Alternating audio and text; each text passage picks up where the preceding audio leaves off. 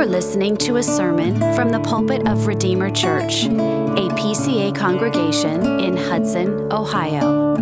For more information, visit us at redeemerohio.org.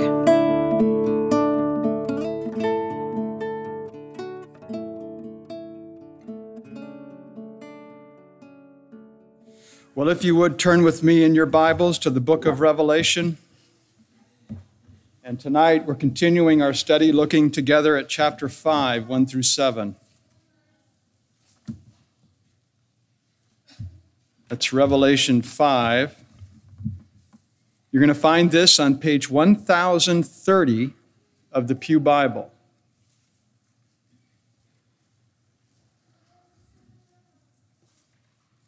(1030).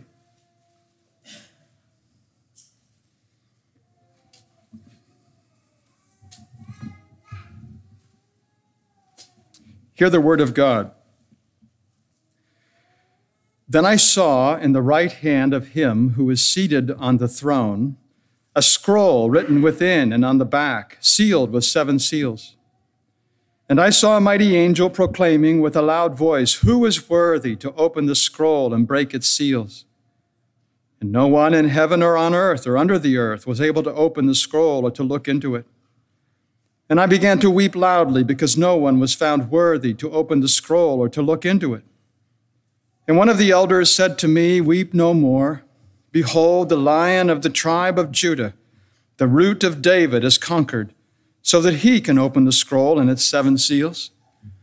And between the throne and the 4 living creatures and among the elders, I saw a lamb standing as though it had been slain, with 7 horns and with 7 eyes, which are the 7 spirits of God sent out into all the earth.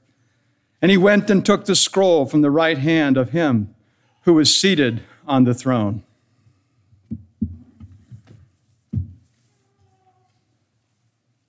In the previous chapter, the Apostle John saw God the Creator seated upon his throne. And he had the appearance of jasper and carnelian, which are precious stones that give off a majestic radiance. It's symbolic, of course, of God's majesty. It also symbolizes his universal and absolute sovereignty over the entire universe, which ought to be of comfort to those Christians who are suffering any kind of persecution. Everything in heaven merely surrounds and stands in relationship to the throne. And in this chapter, the apostle sees the vision of God the Redeemer, who is lauded by praise. And at the very heart of the scene appears the crucified Christ standing in glory. The Lord Jesus occupies the central position amid everything in heaven. And it shows his absolute preeminence over all things, even though on earth he was humbled. It shows the attractiveness of his person, though on earth he was despised. It shows the utter indestructibility of his life, though on earth he died. He is risen from the grave, and he is ascended to heaven at God's right hand. And thus our Savior, the only Redeemer, reigns in the glory of his redemptive work. And in God's right hand there was a scroll, written both within and on the back. And of course, as you probably know, ancient scrolls were made by joining sheets of papyrus together with glue and water. Usually one side was used, but if there was space to be needed, they would write on both sides. So much was on the scroll in God's right hand that it was full of writing both within and on the back. And I think that appears to symbolize completeness. The subject is fully and thoroughly recorded on this scroll. And the question is, what is in this scroll? In God's celestial library, there are at least 4 volumes of which we are aware. First of all, there is the book of the law in Galatians 3, by which those who rely on their works will be assessed. Paul says in Romans 2, all who've sinned under the law will be judged by the law. So sinners will be scrutinized and judged either by the law of Moses or the law of Adam. This is one of those books that God will open at the great white throne judgment. All the dead, great and small, will be weighed in the balance by what is written in the book. The Book of Remembrance is the second volume in Malachi 3 that contains the names of those who feared the Lord. It's like a register or a record or a chronicle of important deeds that's always kept by kings. You remember how King Ahasuerus read of Mordecai in the book of the memorable deeds. Paul says to the Corinthians, "We must all appear before the judgment seat of Christ, so that each one may receive what is due for what he's done in the body, whether good or evil." The third volume is the Book of Life, Philippians 4. And in this volume is recorded all those who are redeemed by Christ. It was to this that Jesus referred when he was speaking of the names written in heaven in Luke chapter 10. And often in Revelation, this particular book is described as the Lamb's Book of Life. And on the day of judgment, anybody whose name is not found there will be thrown into the lake of fire. But there's a fourth volume called the Book of the Living in Psalm 69, from which David's enemies will be blotted out. And of course, this is the most dreadful of curses, as it is mentioned in this imprecatory psalm. David invokes the curse of removing them from the living and cutting them off from life. It's the same book in which the days of our lives are recorded. It's the same book in which the tears and the tossings of the saints are written. And perhaps we could call it the Book of Providence, in which is listed whatsoever comes to pass. So that mysterious scroll in God's right hand, I believe, contains all four. The whole history of the world, which has already been written down. It's a massive scroll. It is a weighty and profound, and I dare say a sacred scroll.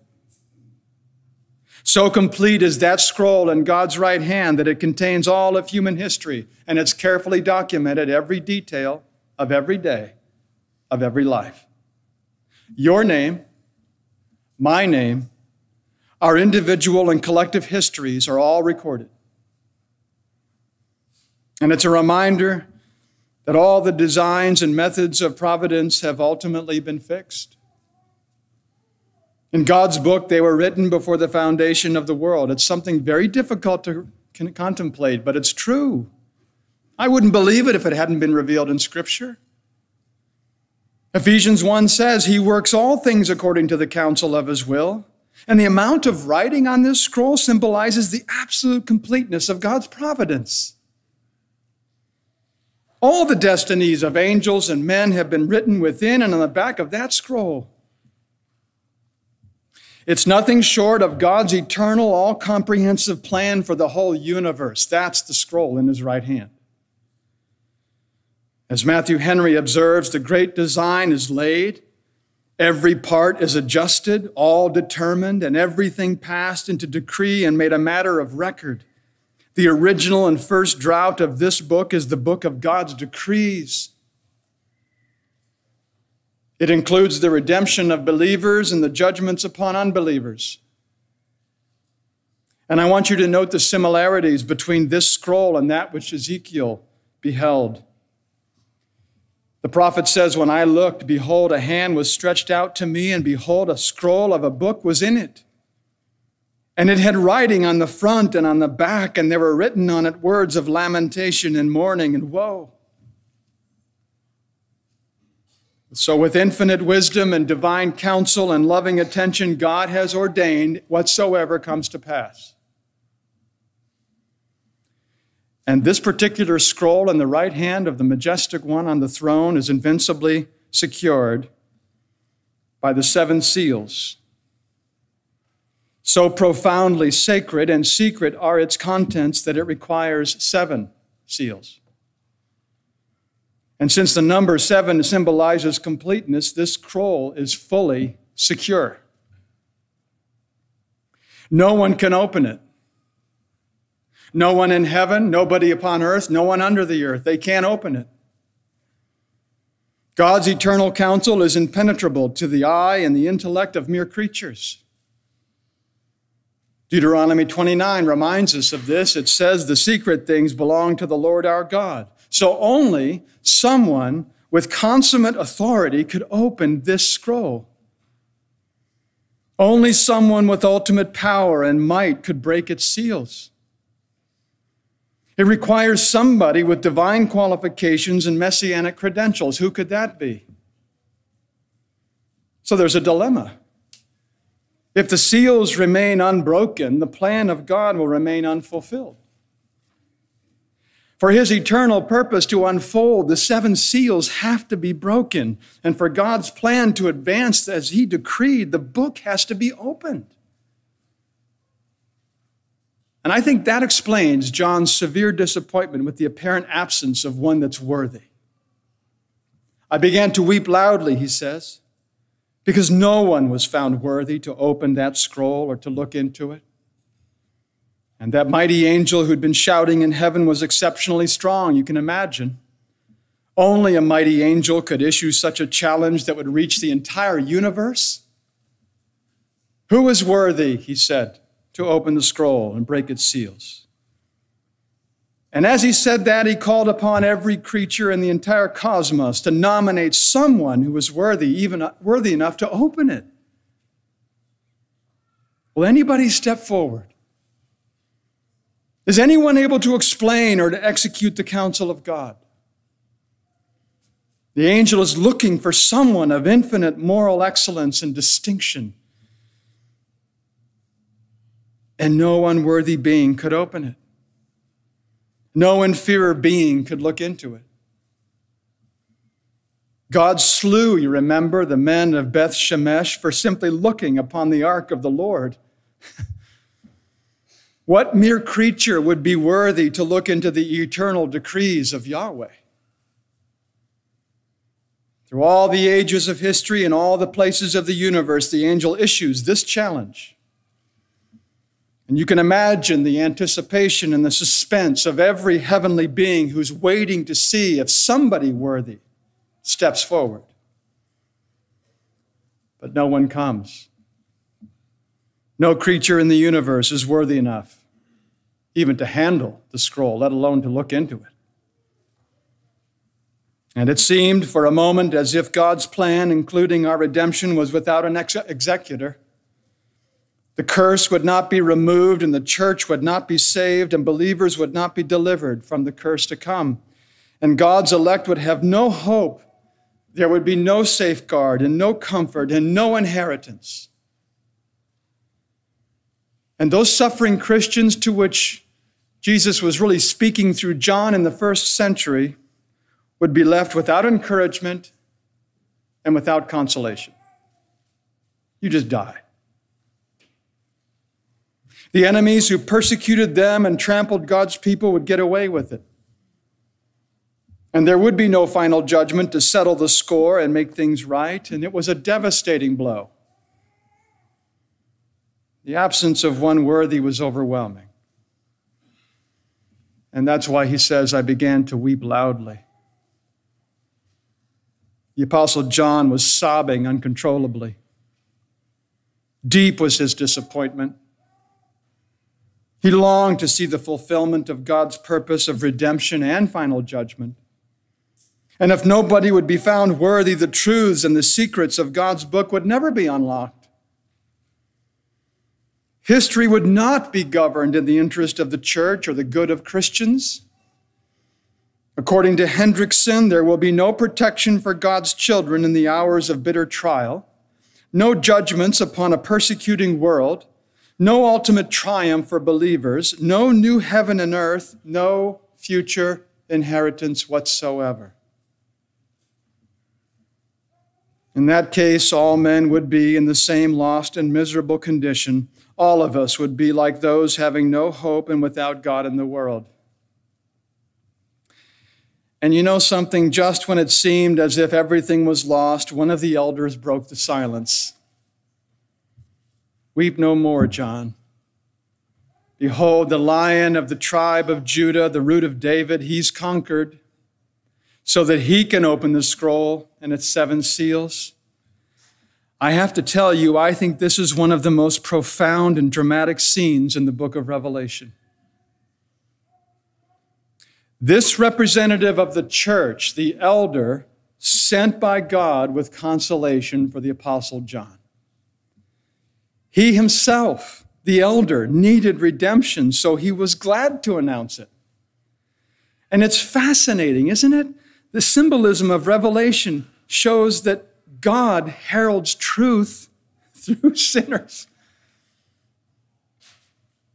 In Ephesians 3, Paul highlights this privilege of the saints when he says, through the church, the manifold wisdom of God might now be made known to the rulers and authorities in the heavenly places. One of the elders came with this message of comfort, and he says, weep no more. It's the same thing that Jesus said to the mourning widow in Luke chapter 7, or to the grieving family of Jairus in Luke chapter 8, weep no more. Christ is the comfort of his people. He's the divine lifter of our heads. And I think it sounds markedly similar to that description of the new heaven and the new earth in Revelation 21, doesn't it? He will wipe away every tear from their eyes, and death shall be no more. Neither shall there be mourning, nor crying, nor pain any more, for the former things have passed away. So, in fact, we discover there is one among the woman's seed who is worthy to open the seals. He is, according to this, the Lion of the tribe of Judah, first mentioned in Jacob's prophecy in Genesis 49. There he said in part, Judah is a lion's cub, the scepter shall not depart from Judah.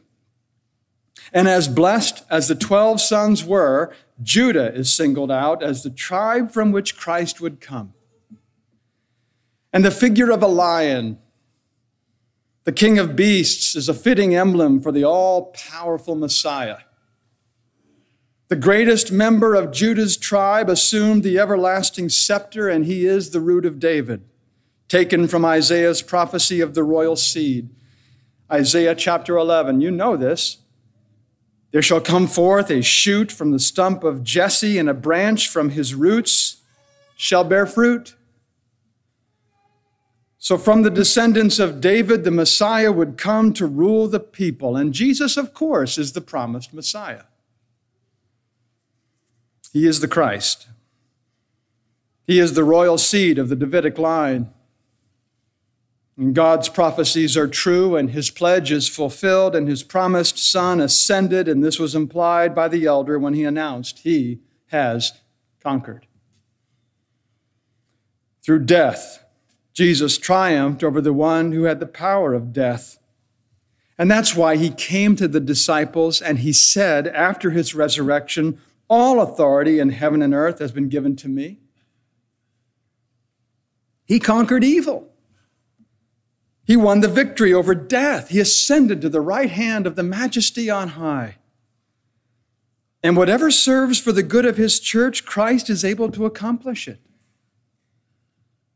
And of course, the victory was confirmed when John fixed his gaze upon the central figure. I saw a lamb standing, as though it had been slain, with 7 horns and with 7 eyes. And it shows how Christ overcame as a lion by being slaughtered as a lamb. Few passages of Scripture, says one, show at one and the same time the majesty and the meekness of Jesus Christ. Jesus is portrayed in this vision, like he is so often elsewhere, as the Lamb of God. Isaiah the prophet said he was like a lamb that is led to the slaughter. John the Baptist said, behold, the Lamb of God who takes away the sin of the world. Peter the apostle said, you ransomed with precious blood like that of a lamb. It's Christ, the Savior, the Messiah of whom the prophets spoke throughout the centuries. And all the books of the Old Testament serve as a record to prepare God's people for the incarnate Son. And the Gospels then are given to document the fulfillment of the ancient promise of the seed. And the New Testament books explain the meaning and the detail of all the stunning effects of his death. What a wonderful plan it is. Salvation by the blood of the regal Lamb. And his 7 horns symbolize the fullness of his strength to prevail over everyone and everything. And his 7 eyes are the 7 spirits of God that are given to him without measure. And so we learn that even in heaven, Christ displays the signs of his dying on the cross. John describes that glorious Lamb standing as though it had been slain. Do you see what that means? It means that he still bears the marks of his crucifixion. It means that his scars will be forever visible. Our friend and our advocate suffered final judgment in our place as our head. And this he had to do if sinners were to be forgiven. Somebody had to die, as we said in high school Sunday school. Someone had to die. God loves us.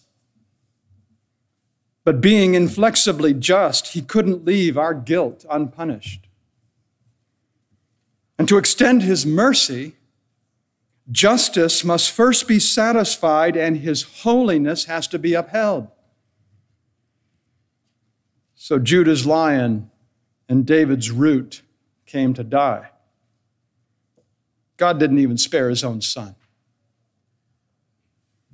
And I think this proves to all the assembled universe that our God is perfectly just. It shows his love for his holiness, his hatred of sin, and his commitment to his word. Paul says in Romans 3, Christ did all this that God might be just and the justifier of the one who has faith in Jesus. To whomever his blood is applied by faith, sin is fully and forever forgiven. Let me ask you a question. Is not Christ worthy? Is he not glorious? Does he not deserve our praise? His death satisfied all the demands of justice. His life fulfilled all the requirements of the law. The righteousness of his active and passive obedience is imputed to you. And his ransom is of such infinite worth that it's able to redeem the entire church of every age.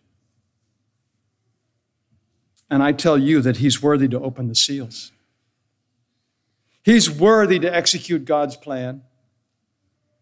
And so he went and he took that scroll from the right hand of him who was seated on the throne, not by violence, not by fraud, but by the dignity of his person and the merit of his work.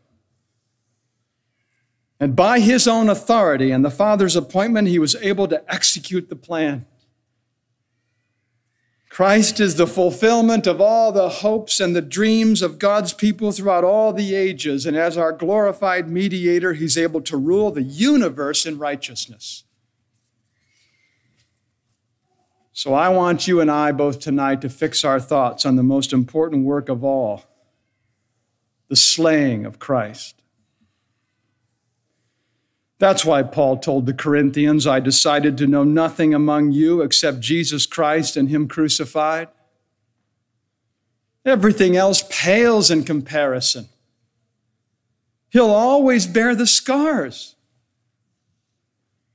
As Paul examined the case as an apostle, as he turned it around in his own mind, he viewed it from every angle.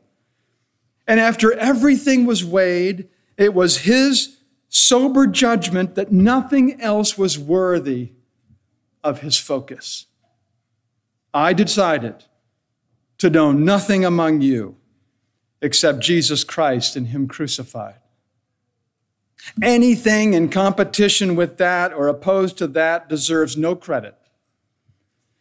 Paul resolved to make the scope and the goal of his entire ministry the knowledge of the Lamb who was slain. On what should our thoughts be fixed? in what should we be immersed as a church? Some other things might be good, but the slaying of the Lamb, it's the best. Let's be comforted tonight by the slain Lamb who tenderly treats wounded spirits. Just as he did on earth, so now in heaven he extends his compassion to you. He is a mighty king to conquer foes, and he is a sympathetic lamb to care for souls. I would imagine that many souls, even here tonight, are wounded. You can't see the scars on the body, but the souls are wounded. They're hurt mentally, emotionally, sexually, spiritually. And I have to be honest with you, we are not promised full healing here, but Christ is a source of rich comfort. And he says, "Come to me, all who labor and are heavy laden, and I'll give you rest." Let's go to him and find forgiveness in the Lamb whose blood is oh so precious and fully sufficient. Because in him we have redemption through his blood, the forgiveness of our trespasses. And he stands there in heaven in our nature as our high priest, and he is our advocate, and he'll never forget his humiliation. The scars will always be vivid, and the blood will always be precious. And it makes no difference who you are or what you've done. In him you can find pardon. And finally, let's trust him who is invested with full control of his Father's grand plan. Did you catch it? All events, past, present, future, are under the Redeemer's dominion. The terrible judgments to be meted out upon the wicked are in his hands. The glorious blessings to be bestowed upon the church are for him to give. We can rejoice in the knowledge of Christ who preserves and governs everything. As the psalmist tells us, those who know your name put their trust in you. So knowing the name of Christ means knowing his revealed glory and his divine perfections, understanding experientially his steadfast love and his tender mercy. We learn as believers at the feet of the throne to trust in his wisdom and his compassion and his truth and his grace. And as the Spirit highlights the glory of Christ, you and I can rejoice in knowing him. So take heart, Christian. You are and you will be better off than you can ever imagine. Amen. Let's pray together. Heavenly Father, we thank you for the Lamb who was slain. We thank you for the Lion of the tribe of Judah and the Root of David who conquered. The regal advocate who triumphed by dying on a cross. And we pray that you'll help us to appreciate him more deeply and to love and obey him more consistently and to praise him with great joy. We ask it in Jesus' name. Amen. Thank you for listening. For more information or to connect with us, visit us at redeemerohio.org.